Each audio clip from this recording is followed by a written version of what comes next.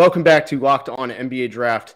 This week, we have seen the Rising Stars three-point participants, announced, and it inspired us to look at some of the best up-and-coming shooters in this draft, given that the last few best draft shooters in the draft were from this last few drafts that are in the three-point contest. We wanted to look ahead to 2022 and see who those best players as shooters are in this draft. And we're also going to recap and preview some of this week's college basketball. Let's get to it on the other side. You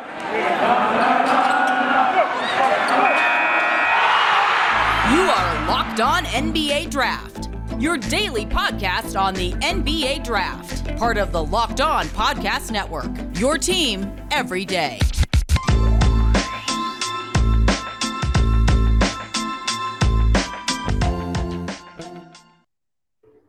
Thank you for making Locked On NBA Draft your first listen of the day. My name is Richard Stamen at Mavs Draft on Twitter, joined by Leaf Tulane at Leaf Tulane on Twitter. We got a really good episode for you today. We're going to talk about the best shooter in the draft, who we see that as our top 5 actually best shooters in the draft. So you can think of some names that'll probably be in a future three-point contest. And we're also going to talk about some of the upcoming and previous week of college basketball. Leaf, what do you have for me today? How did you enjoy the last week of college basketball? Man, I'm never going to complain about college basketball. It wasn't quite the docket of games that there was a week prior, but there were some better finishes. You saw some upsets. You saw some close games.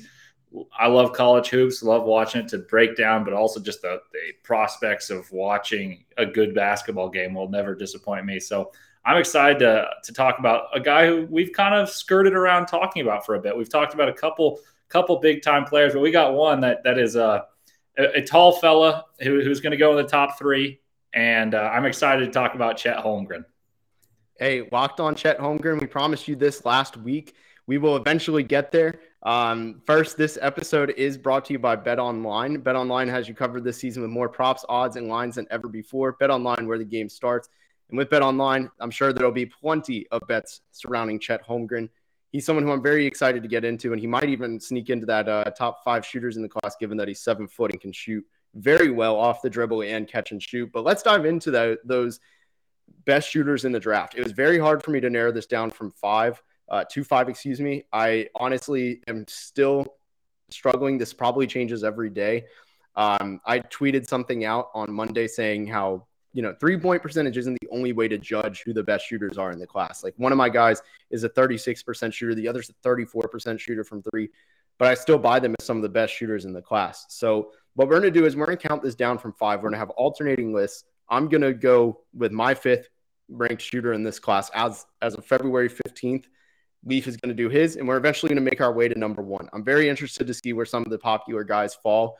If, you even have some of the same guys, how many guys overlap, but let's get it started. My number 5, I'm going to go with someone who his 3-point percentage isn't what it was his first 2 seasons at Davidson, but I'm a big fan of Hyunjung Lee. He is shooting 36% from 3, 79% from the line. Last year was a lot better, but the volume has changed on both of these. He was at 44% last year from 3 and 90% from the free throw line. He can shoot off movement. He can shoot spot up. He can shoot off the dribble. I'm a big fan. Who's your number 5? My number 5 is someone we've talked about quite a bit, but I'm going to read it off as if I'm not going to give it away here. My number 5 is 6'10", shoots 39.7% from 3, has a silky smooth touch, high release, can shoot with his feet facing different directions, curl, face up, do whatever he'd like. Also happens to be number 1 on my big board. That's Jabari Smith. I think if you look at a pure shooting stroke and what he could do in the NBA, you see pick and pop becoming more and more prevalent, the 5s and 4s and 5s that space the floor. Well, he's got the athleticism to make you respect his drive as well. He'll punish that. And if you give him an opening, he'll drain the 3. Even last game against Auburn versus Arkansas, he hit 2 pull-up 3s in the dying seconds in that upset loss that made you say, wow. And that said, 40% from 3, and some of the shots he takes, I think it could even be a higher percentage in the NBA, and that's saying something because 40% is nothing to scoff at 6'10". Yeah, Locked On Jabari Smith and us is a common thing. I mean, we're both huge fans. I have him number 2 on my board. don't have him yet. He will make an appearance. I thought you were going to say a different 6'10" player who was my number 4 player. And this kind of wraps around my 3-point percentages and everything. I'm going with Nikola Jovic out of Serbia. He is, for the year, he's only shooting 40% from the field over in Serbia in the pro league, 33% from 3 this year, 77% from the line. So not a super strong necessarily, it's not exactly the strongest numbers to support this, but if you go to his FIBA numbers, I mean, he shot 36%.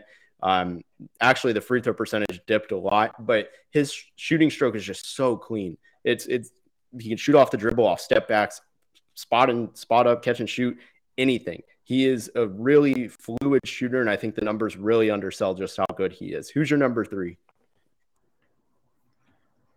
For 3, so I think it's 4 for me. But 4, yes, I apologize. 4, I will go with. I'm torn here. I'm going to go with Benedict Mathurin.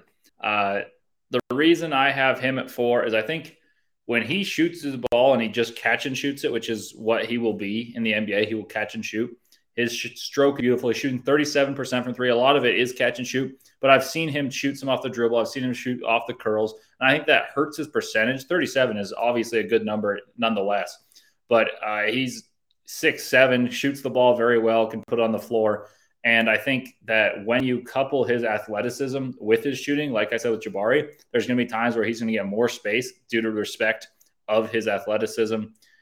He also is the lead scorer on the best team in the Pac-12, and that means something to me in terms of shooting, because if you've got a higher usage rate, sometimes the shots that you're taking are not necessarily the flow of offense. He's the guy who's trying to construct something late in shot clock. And that's another lottery type talent that I think can really shoot the ball and will shoot the ball at a very high level in the NBA.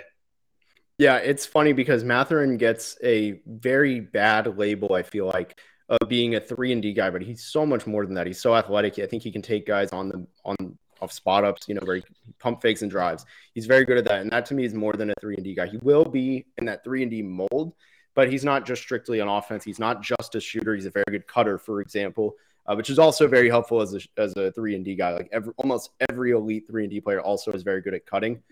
Just for example, Corey Kispert is, although he's struggling this year, he is one of the better cutters I feel like in the league. He's already up there in that. He's been really solid. So you see things like that. You have to have other elements to your game to really, otherwise they're just going to stay right around the 3-point arc, and that's predictable. But Mathurin's a great pick. I feel upset that I didn't have him on my list. I think I focused a little bit too much outside of the top 10, but that just kind of shows how strong this year and every future year will have the same thing with how strong the shooters are in this year. My number 3, I'm going to go with, I feel like you're going to have this guy too. It's really hard not to put him up here, shooting 48.8% through 25 games. AJ Griffin, the form isn't exactly the most fluid, especially at the base, but you look at what he was doing. I think he was shooting, I'm double checking this as I'm talking, but yeah, he was shooting 50% before last week, where they played a jam-packed schedule. They played 4 games in 7 days. They had an NBA level schedule. They played 3 games. No, they played 4. Saturday to Saturday. They played 4 games. They were playing every other day. That's a lot, and his numbers dipped a little bit. We'll get into that eventually. We're going to talk about Duke, Virginia, and just Duke in general, but AJ Griffin shooting this percentage is absurd, and 3 might be underselling it. I think he's overachieving just a little bit from 3, but overall, I mean, you don't get to almost 50% this far into the season by accident. Yeah, he's really shooting the ball. He's definitely on my list, but my number 3 is actually not shooting the ball well right now, but I can't look past his stroke. Patrick Baldwin Jr. He's only shooting 27% from 3 right now, but if you have watched him prior to playing at Milwaukee, where he's not played every game either, he's got the most fluid shot. He was often compared to Klay Thompson, and when you compare yourself to Klay Thompson, or maybe not him, you don't compare him. He has been widely compared to Klay Thompson. He didn't make that himself, is what I'm saying. Mechanically, when you're compared to Klay Thompson, that is the praise of a shooter that you can hope for. That's all you can hope for, because Klay Thompson's form, I think, may be the greatest in history. It's just so textbook, and the release and the height, I buy into it despite shooting only 27% right now. And I still have him as a top 10 pick in my opinion. Yeah, I completely agree about the best form with Klay. I am a little bit skeptical of Patrick Baldwin. The FIBA tape is what a lot of people point to where they say, hey, like he was really good. And his form is very good. I think he's one of the guys where the percentages undersell him. But when you have that good of form and your entire selling point is shooting, he shot 32% in FIBAs from three, 60% from line. Very small sample size. I'm not worried about the free throw percentage. But at some point, we got to start seeing results. And him not doing it in the Horizon League in very limited sample size and just in college has been a little bit alarming. I left him off just because of the percentages. There hasn't been a strong selling point on that. But if you're looking for best form in the class, it is him. I think that's objectively true. I really don't know anybody who has better form than him, except maybe the only guy who comes close for me is my number one guy who I'll get to. But I like the Patrick Baldwin addition. That was hard for me to leave him off as well. For me, my number two guy is actually someone who I see going undrafted, being a 6-year player in college and only being 6'4". But he's such a solid shooter just in any way, catch and shoot, around screens, all of it. And that's Xavier's Nate Johnson. This year, he's shooting 39% from three. Last year, 45%. Year before, 41. Year before that, 39%. And he was at Gardner-Webb for 2 of those seasons before transferring to Xavier last season. But 6'4" can really shoot. I've heard teams just fall in love with his jump shot. This from earlier in the year in non-conference play. Could see him catching on as an undrafted guy. Not necessarily I'm not sure how high that ceiling is, but he is going to latch on one way or another. So who's your number two? Before I put my number two, one, he's a great shooter. The one you just put, that was a good get. When I made this, I was kind of thinking of first rounders. I posted on Twitter who are the best shooters. That's what got me thinking. So I was kind of using my first rounders. I have a guy I'll put at number one, like as a second person on there. But of the first round picks, I'm going to put my number two as Ochai Agbaji. I think Ochai Agbaji, his senior year tape, his shot is so fluid. He's shooting 47% from three as the lead guy at Kansas. And I really buy into that same idea as Mathurin. When you're the lead guy on a really good team, your percentages typically dip, and he's shooting even better. He's shooting 10% better than Bennedict Mathurin, who early in the season, probably people would say was the best young shooter in this class. Agbaji's older, but I think 10% is ridiculous. We've compared him to Desmond Bane, plug and play. If you can shoot, you can shoot. If you can play, you can play. That's number two on my list. Yeah, that's actually my number one player. I'll just emphasize a little bit more statistically. Like the first year he played, he took off his red shirt middle of the season to play. Kind of came out by surprise, had some big 20-point games. Something I talked to him about at the Combine was, teams didn't know his scouting report, and he took complete advantage of that. Sophomore year, he faced some challenges, and teams knew what to expect. He shot 34% from three. And then last year and this year, he's 38% last year, 45% now up in three. And over the last 3 years, he's shooting 39% from three on 6 attempts per game. It's really good sample size. The only concern comes from the fact that he's shooting 69% on average from three. You really want to cross. If you're one of the better shooters, you shouldn't be at the worst 75%. And I know it's only 6 percentage points, but it's a pretty big gap. Ochai also brings, kind of like we talked with Mathurin, he brings other parts of the game where he's athletic. He cuts very well. He can get his head above the rim when he dunks. He's ridiculous in that end. And one last thing, and I'll let you say your number one, but his jump shot, the way he doesn't dip anything, come off screens, just such a quick, fluid shot. I buy it. I'm not too worried about the 3-point percentage. It could be a limiter, but it's not something that'll make him bust. So who's your number one? I'm very interested to see because I don't think it's someone we've said. It is. So I've got AJ Griffin. AJ Griffin's my number one. I'll tell you why. He came into this year, and when they had their 2 big wins, AJ Griffin scored like 1 point in those 2 wins. Since then, he's gotten better, and in those games, he wasn't shooting well. He's shooting 48.8% from three. You said his shot is unconventional, and I would agree, but his balance is spectacular. It reminds me a little bit of Donovan Mitchell's free shot balance, where it's a wide base, and he's super ready to go. He loads up, and his legs are strong enough. He shoots the ball very well. Against North Carolina, he went 5 for 5. 4 for 4 to start that game. Louisville, I think he went 5 for 5 from three. Those are teams with a lot of athletes, and he's able to get his shot off quickly. And we talked about the athleticism being a help. He doesn't only shoot it from there. I buy into his shooting there. I will say my one disclaimer, because I thought it was just first round when I was making this list in my head. I think Kellen Grady of Kentucky is the best shooter in the country. If getting the Duncan Robinson mold where he gets a late second or undrafted, I think he's the best shooter on this list. Yeah, I'm in a group chat with a bunch of Kentucky people, and I hear a lot of that name. a lot. He is someone who I liked at Davidson, and he kind of flew under the radar going to Kentucky, and he's kind of back in that area. My one honorable mention, I had to kick for Jabari Smith because at the last minute before we got on, I was like, oh, crap, I forgot about this dude who can shoot at any angle, like you said. I kicked off Nigel Pack, who is someone I see undrafted. He's 6'1" at Kansas State, but shoots the absolute lights out, and he should probably follow the Frank Jackson mold where he's 6'2", 6'3", off-ball guard, but he's shooting 45% from three. He's so fast, lightning fast release. I like his game in Kansas State, but yeah, those are our top shooters of the class. I think that was a really good list. You'll find a lot of the guys are generally first-round picks. I think almost all of the guys that we listed are mostly being mocked there. Nate Johnson obviously was a little bit of an outlier, just being 24 years old, but all the other ones on our list should be first-round picks, maybe early second with Hyunjung Lee.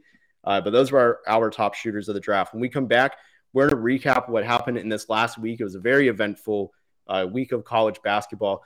But first, let me tell you about TurboTax. People think unusual circumstances mean complicated taxes, but for TurboTax Live experts, that's what makes things interesting. They have all unique lives, whether you invested in crypto for the first time this year, you own an up-and-coming small business, or you're raising rambunctious twins.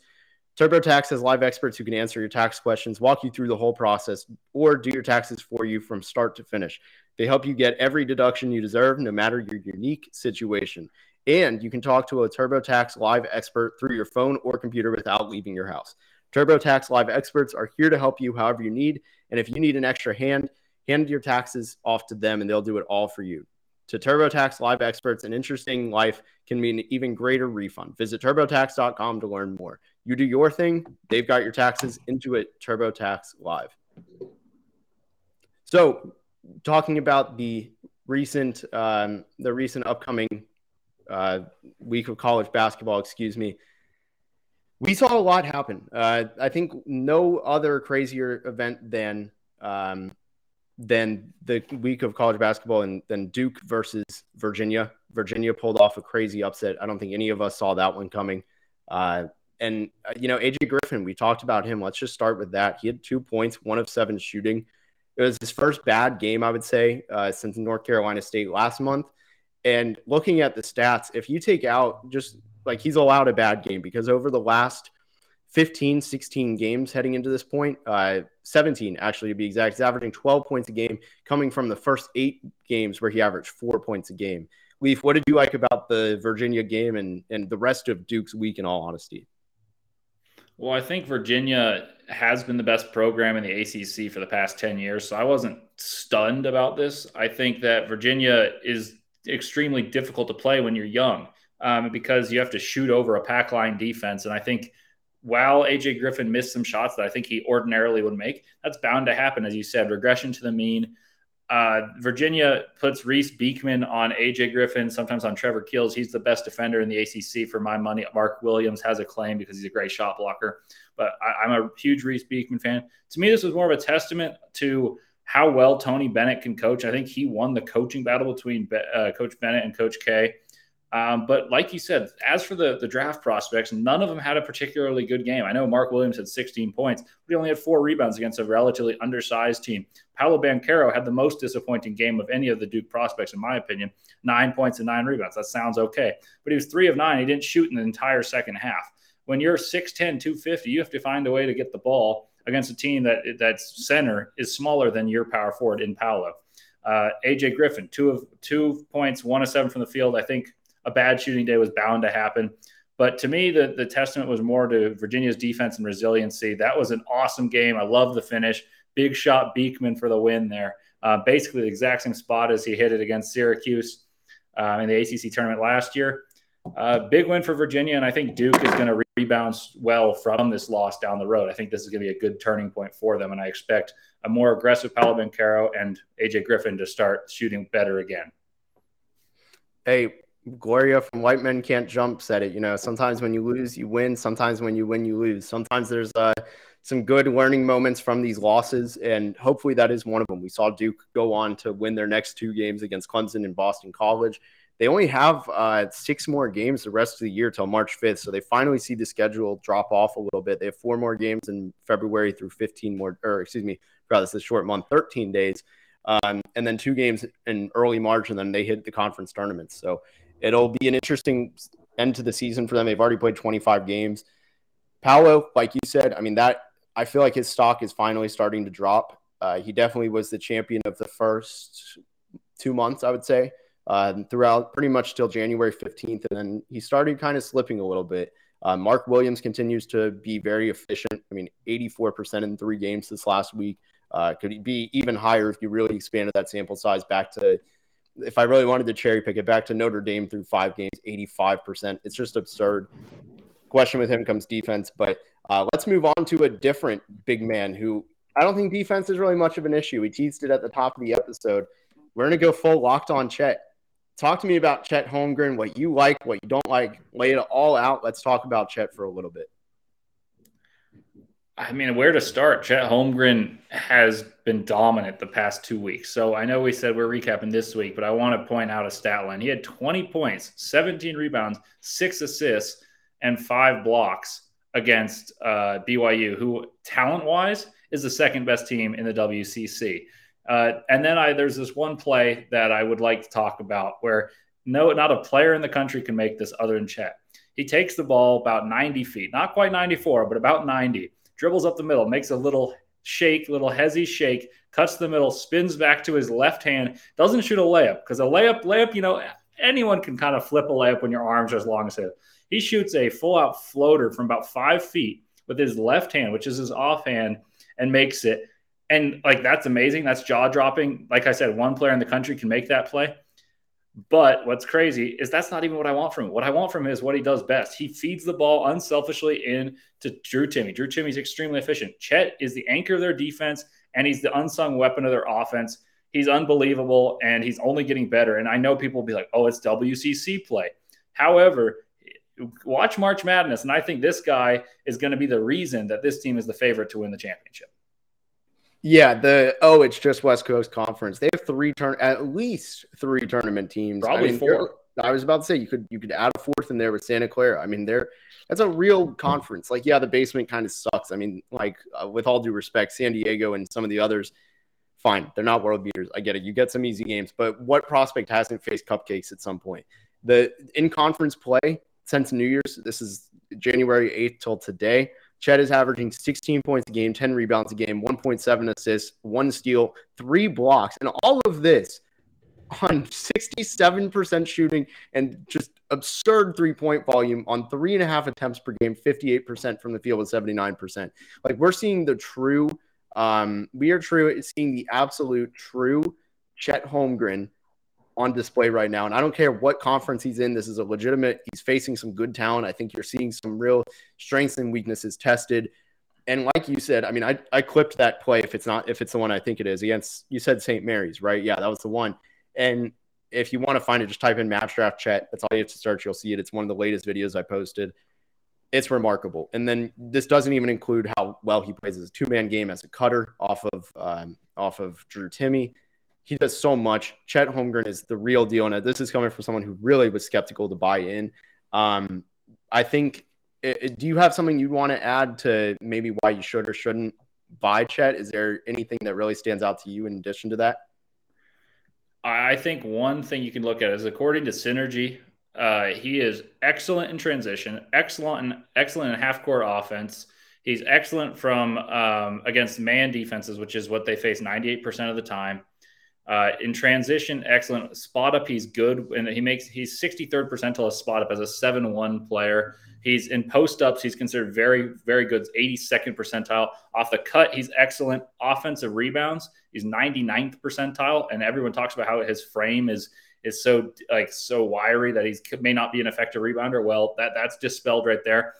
And you know what the greatest thing about Chet is? It's not his offense, it's his defense. And he's excellent in all those categories as well. The only thing you'd want from him that you don't get in those stats is maybe to become a better role man.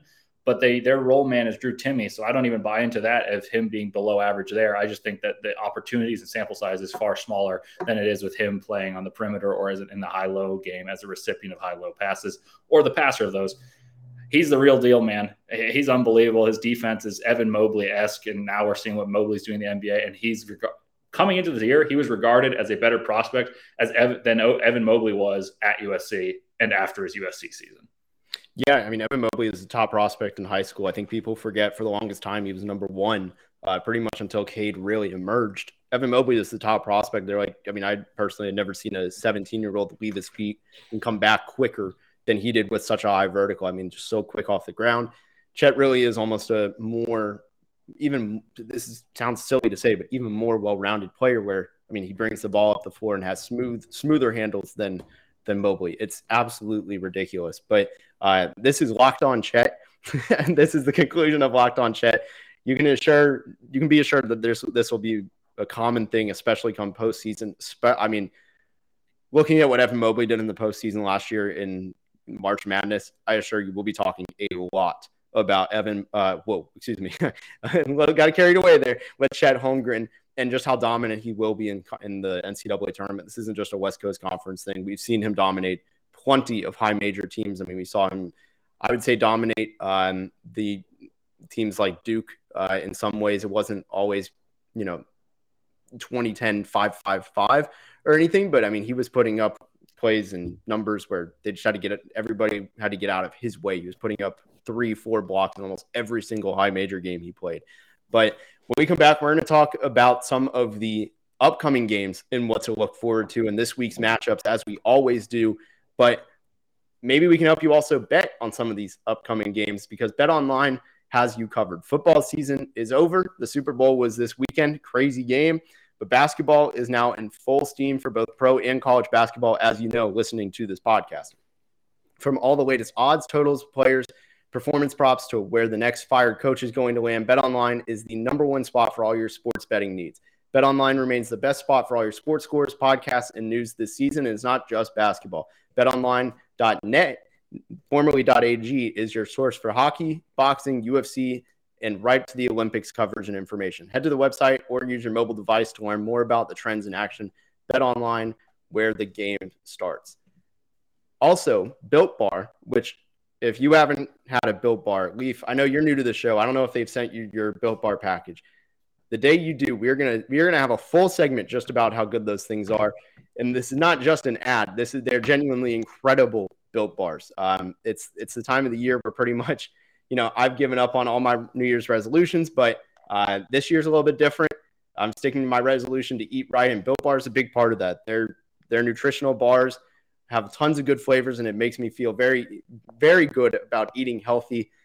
They have so many good flavors, and best of all, they're only 130 calories, only 4 grams of sugar, 4 net carbs, and 17 grams of protein. And if you compare that to a candy bar, which usually has 240 calories, 30 grams of sugar, and dozens of net carbs, it hits almost your daily limit right away. Go to Built.com, use promo code LOCKED15, LOCKED15, LOCKED15, and get your 15% off your order. Use promo code LOCKED15 for 15% off at Built.com to have the best tasting protein bars on the market. So back with Leaf Tuline to preview this week in college basketball. Let's pick a handful of games and talk about what they mean for either the college landscape or the draft landscape. Leaf, you want to kick us off? Yeah, sure. Let's start with a game that's happening tonight. Villanova and Providence. Providence is an unlikely story. They're 20-2. They're freshly into the top 10. Villanova is the ultimate litmus test in the Big East and have been for the past few years. I'm very curious to see what exactly they're made of. Ed Cooley is my front runner for Coach of the Year right now, and I think that this team is extremely tough, and Villanova is a little banged up right now. This could be a huge win and help Providence get a leg up in the Big East, which no one saw coming. I mean, we did a Big East preview, and neither of us mentioned Providence at all. So shame on us and good on Ed Cooley. That's the one I'll be watching today. Yeah, that'll be a good game. I love Nate Watson, and I really hope that gets him on some pro radars, whether it's NBA or overseas or G League. He deserves it. He's a really fun center. I'll stick with Tuesday today. You've got Wake Forest at Duke. We talked a lot about AJ Griffin. I think you're going to see a really strong draft matchup and a heavy offensive-minded player, Alondas Williams, at Wake Forest. And I would be very shocked to see anybody but AJ Griffin lining up against him. That'll be a really good test for both players. I think mostly Alondas has has more risk involved in this, if you want to call it that. I wouldn't hold it over his head if he scores 10 points on like 15 shots. It's a tough matchup, but I'm really excited to see that. What's your next one, Leaf? I got one more from today. Kentucky and Tennessee. Kentucky has kind of cracked most prognosticators' one line. And that's a team that's really trending in the right direction. Ty Washington had another leg injury in his last game. See if he's all right. But Tennessee is a team that's in the top 10 of the net. And that's something that means that analytically they're playing very well, even if it's not necessarily showing up yet in the wins. And typically what happens if that's the case is they eventually do come. And this could be a huge marker for Rick Barnes and the Tennessee Volunteers. They've got a lot of talent. They're a veteran group. I think Kentucky will probably still win this game, but if Tennessee wins this, watch out for the Volunteers hopping into the top 10, top 12 in the country. Yeah, that's a good one as well. For my next one, I'm going to go with Mississippi State, someone who I feel like has really risen over the last month. They're a super efficient guard, and that is Iverson Molinar. In his first matchup against Alabama, he had 24 points, 4 assists, 6 rebounds on 8 of 17 shooting. It was, I want to say, the only time in the last month he shot under 50% from the field. I could be wrong. It was one of 3. It was one of 3 times. The other 2 times for 39%. And that was that was 3 of 13 games he shot under 50%, which is an absurd stat. Also in that game, Keon Ellis did a really good job. He's one of the better low-key 3-and-D guys in the class. He had 14 points, 7 rebounds, 3 assists, 2 steals, 1 block, and that was on 30% shooting, unfortunately, but got to the line and hit threes. I think that'll be a really fun matchup. You know, Iverson Molinar, JD Davison, 2 guys that are around the same range, in the 40 range, I would say. Leaf, who you got? Yeah, looks like you got what? 2 more? Let's say 2 more. We'll do 2 or 3. Yeah, I got one more, and that's I think this is the most obvious one of the week is Texas Tech and Baylor.